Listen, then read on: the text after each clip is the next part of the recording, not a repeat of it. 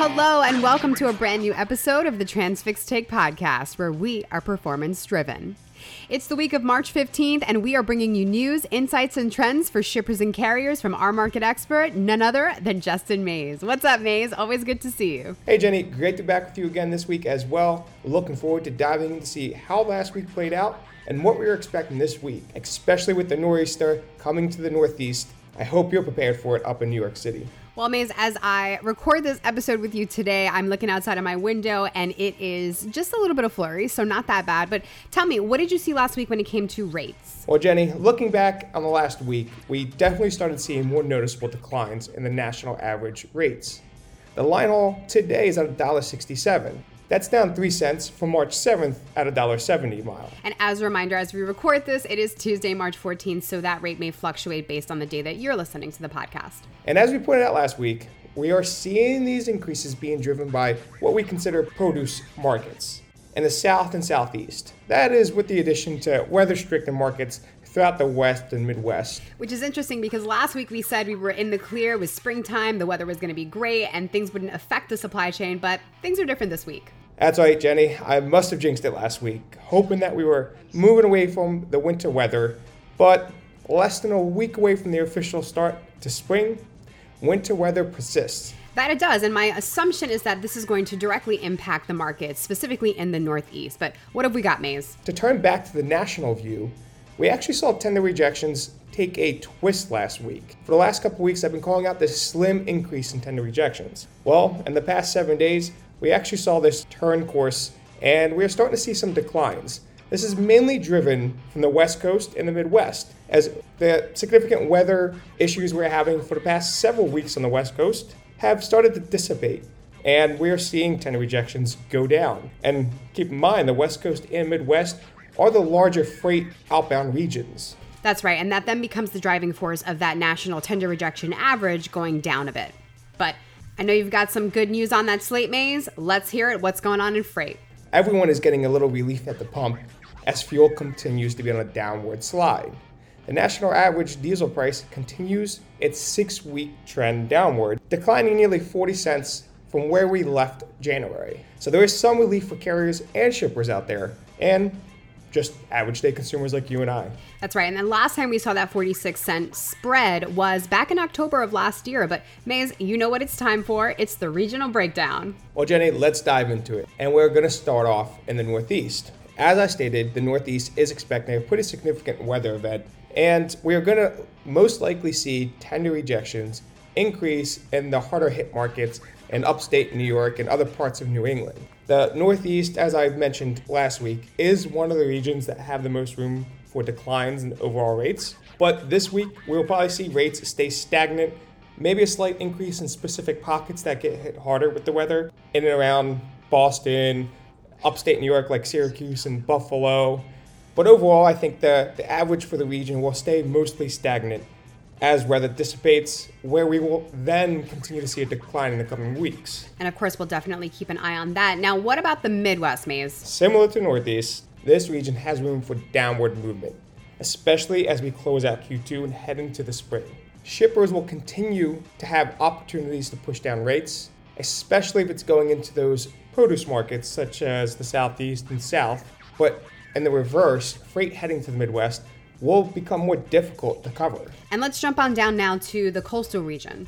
This region continues to be relatively flat. We are not seeing loosening or tightening. It really depends on where the freight is destined. Freight destined for the Southeast or South is likely seeing declines, especially if it's going to South Florida. That is where we're seeing some pretty sizable declines. And freight going to the West Coast, of course, is still not the most ideal freight for carriers. It'll be interesting to see when this does change, because we have seen this for the coastal region and the West Coast for quite some time now. But why don't we make our way over to the Southeast region? This is where we need to continue to keep an eye on, because parts of the southern part of Southeast, like Florida and southern Georgia and the Panhandle, continue to see rates increase as capacity is starting to tighten. But some larger markets like Atlanta are actually starting to see rates stay stagnant or decline, especially if it's going into Florida.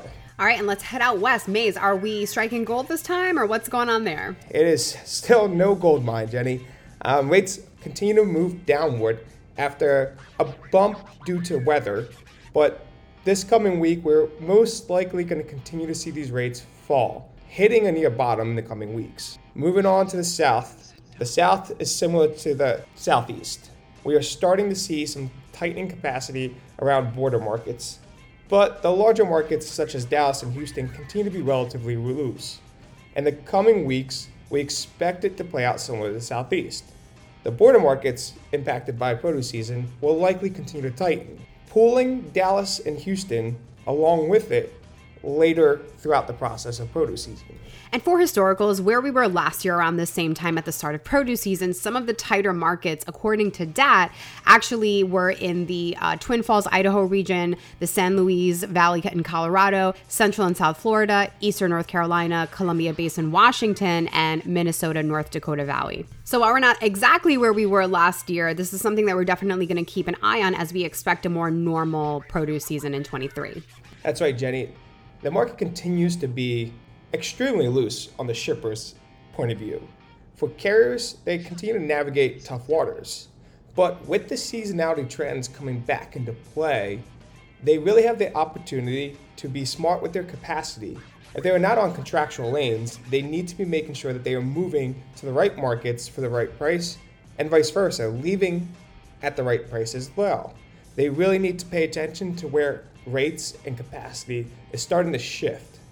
Again, that is if they are not lucky enough to be on the contractual side of the market right now. And while we've reached the bottom of the spot market in certain markets, namely on the East Coast, we're starting to see that kind of level out across the nation. Is that right, Maze? That's right, Jenny. I do still believe that we will be seeing the bottoming of the spot market in the coming weeks for specific regions. Like I called out, there are still regions that have room to decline. And again, there's always the lanes for produce markets to continue to see rates increase.